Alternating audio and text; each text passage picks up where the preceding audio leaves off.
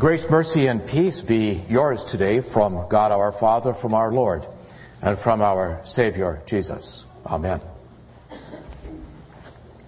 I'd like you to hear each of these words and the object of the verb. I love chocolate. I love my wife. I love going on vacation. I love my child. I love my neighbor.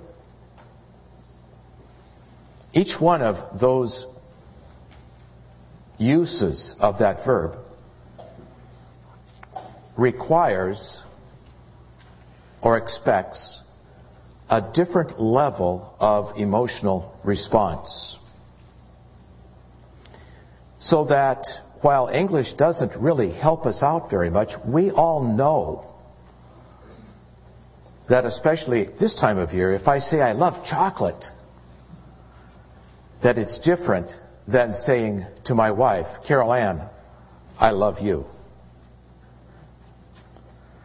And what we unfortunately don't have access to in the English language are all of the nuances and the variations of meaning that that single four-letter word carries. But there's help. There's a way that we can understand some of the compelling features of that marvelous word. When you heard it, as you did a few minutes ago in this reading from 1 Corinthians. It's been on postage stamps.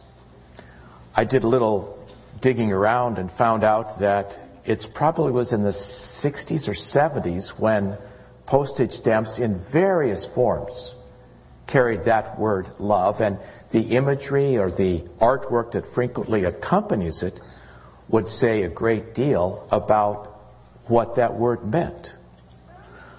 When I heard the introductory verses, the tune to John Lennon and Paul McCartney's song, All You Need Is Love, that of course reminds me of a particular moment in my life a long time ago when that song was first produced.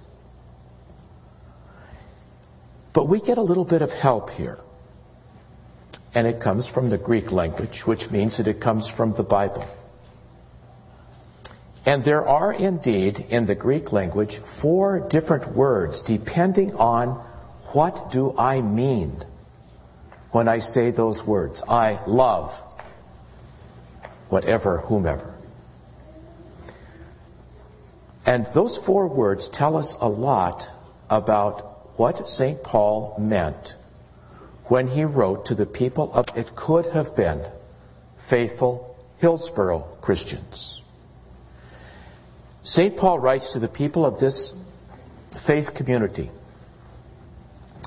And Corinth is an affluent city. It's on a seaport.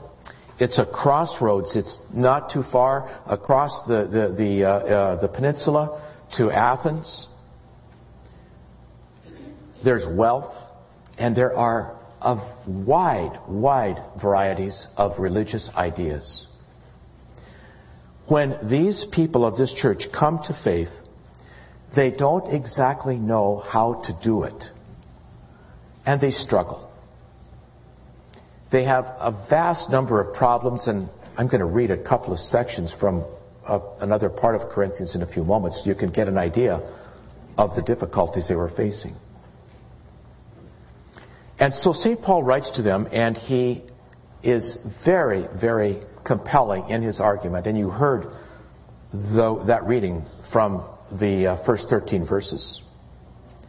But he chooses his words carefully. Now, there are a variety of uses of that word, and I'd like to ask you just to take a look at these in just a couple of moments, because it helps understand why Paul chose the word that he did. The first one is this. How's your Greek? Anybody got it? The good word. It's Greek. Storge. Storge is how it's pronounced. And storge is a kind of love used to describe a particular kind of love that I think was most well characterized in a cartoon I saw a number of years ago from the New Yorker magazine. You know, the New Yorker has just incredible cartoons in them. And here was the cartoon. It's a husband and wife seated at a small table. And they have champagne in front of them. There's a card on the table that says 40. I'm thinking it's a 40th wedding anniversary. The wife is holding her champagne glass to toast her husband, also holding the glass. The caption underneath the cartoon is this: in spite of everything. That is storge. That knows all of the history, all of the difficulties, and allows people to say, people who love each other, storge. And it applies not just in marriages, across all human relationships. Your first Greek lesson. Here's the second Greek lesson. Eros. Any question about that one? Erotic comes from it. Passionate Valentine's Day, little candy hearts, kind of love. Sensual, sexual. Not exclusively, but that inclusive. That kind. And again, same word. You want to talk about in spite of everything, storge. You want to talk about passionate, engaging, blinding love, eros. Here's the third one. Philia. Philadelphia, city of brotherly love. The kind of love that is found deeply and strongly, primarily we think and we hope and we pray, within families. That binds people together. One would do for one's sibling, family member, step in front of trains. That's that kind of love. Among those three choices, Paul chooses none of them when he writes 1 Corinthians. He gets to chapter 13, and I want to think that as he sits down there, wherever he is, probably in Ephesus, writing this letter to the people of Corinth, he has to think, which word, what do I want to tell those faithful people out there in Corinth about their life of faith, their commitment to Jesus, their continuing to sustain a religious and faith community under very, very difficult circumstances. What word do I use? This is the one he chooses. Agape. Love. That's the one. We only know it with those same four letters. But it has so much more to say to us. St. Paul uses that word to remind the people of the faith community, and incidentally, within their families, within every human relationship that people of faith have, that huge demands are placed on them. Because agape is a type of inclusive, expansive, engaging love that is capable of transforming human life, shifting human values, rearranging human priorities, and deepening every human relationship. That's the one that he chooses. Here's some of the things that, some of the difficulties that these folks had to overcome. This is from the 11th chapter. St. Paul writes to them. Now, wouldn't you think that simply celebrating Holy Communion would not be a big issue? These folks are so contentious, they've made it a problem. St. Paul writes to them about the Lord's Supper. This is what he says. He says, in the following directives, those which follow, I have no praise for you. For your meetings do more harm than good. Have you ever heard of a church meeting doing more harm than good? St. Paul has. So if you ever been to a church meeting that didn't go the way you want, there was the first one. In the first place, I hear that when you come together as a church, there are divisions among you. And to some extent, I believe it. No doubt there have to be differences among you to show which of you have God's approval. When you come together, it is not the Lord's Supper that you eat. For as you eat, each of you goes ahead without waiting for anybody else. One remains hungry, another one gets drunk. Don't you have homes to eat and drink in, or do you despise the church of God and humiliate those who have nothing? What shall I say to you? Shall I praise you for this? Certainly not. Now, those are his harsh words. Just another dozen verses later, it begins this way. You already heard it. If I speak in the tongues of men and of angels, but have not agape, transforming love, I am a noisy gong, or I am a clanging cymbal. And St. Paul issues the invitation, not just for the church, but to every person of faith. And to say, this is the kind of love that faithfulness requires. If you name the name of Jesus and call yourself a follower of the way. It's transforming. It is highly, highly risky, because being an agape Christian means complete submission, not to oneself, but to another. Not to my own needs, but to God's claim. It's really the essential nature of what Jesus said in John chapter 4. We love because Christ first loved us. We love because we were first loved by God.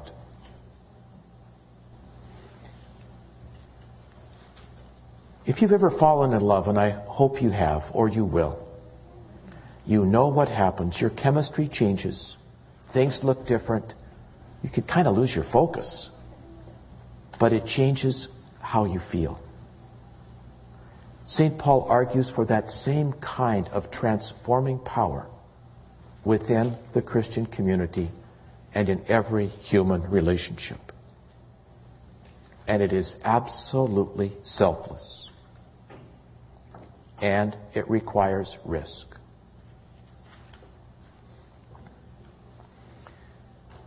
If you've read the book by John Krakauer, one of his books, called Into Thin Air, you remember the story that it is the account of several very ill-fated expeditions to climb Mount Everest. It was 1995. There was a small incident reported in the book, and there was a lot that was more popular than this particular incident. But this is one incident that happened that he reports in the book. I'm just going to read you this small section. In a short chapter that was inserted almost as an aside Into Thin Air, Krakauer tells of 3 Indian climbers who were on the mountain at the same time that he was. They succumbed to exhaustion and oxygen deprivation while climbing Everest from the Tibetan side. They're found the day after they failed to make it back to their base camp. And they're found by some Japanese climbers. The Indian climbers are disoriented. They are debilitated, but they are still alive. The Japanese climbers who are on their way up the mountain to summit do not stop to help them, but they walk past on their own ascent. Asked afterward about their failure to help the climbers, one of them answers this: "We were too tired to help, for above 8,000 meters is not a place where people can afford morality. Above 8,000 meters is not a place where people can afford morality. My question, and I imagine yours as well, is this. Where do we draw the line and say, agape love stops here? How do we draw that line? In the small community of Corinthian Christians, St. Paul said, you don't draw the line. It's not drawn at Holy Communion. It's not drawn in church meetings because there are no divisions. That is the compelling nature of what St. Paul spoke about and wrote about when he used those words. Love is patient and kind.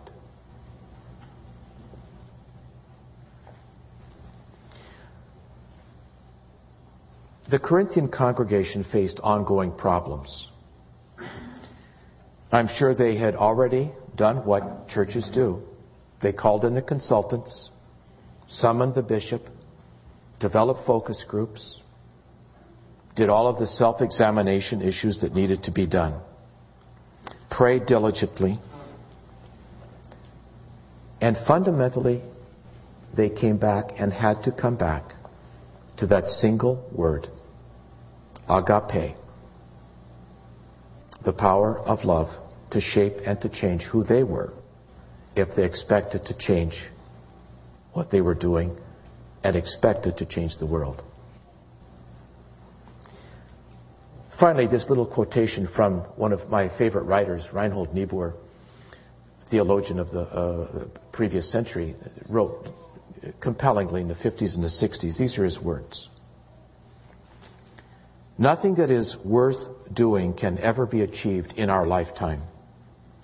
Therefore, we must be saved by hope.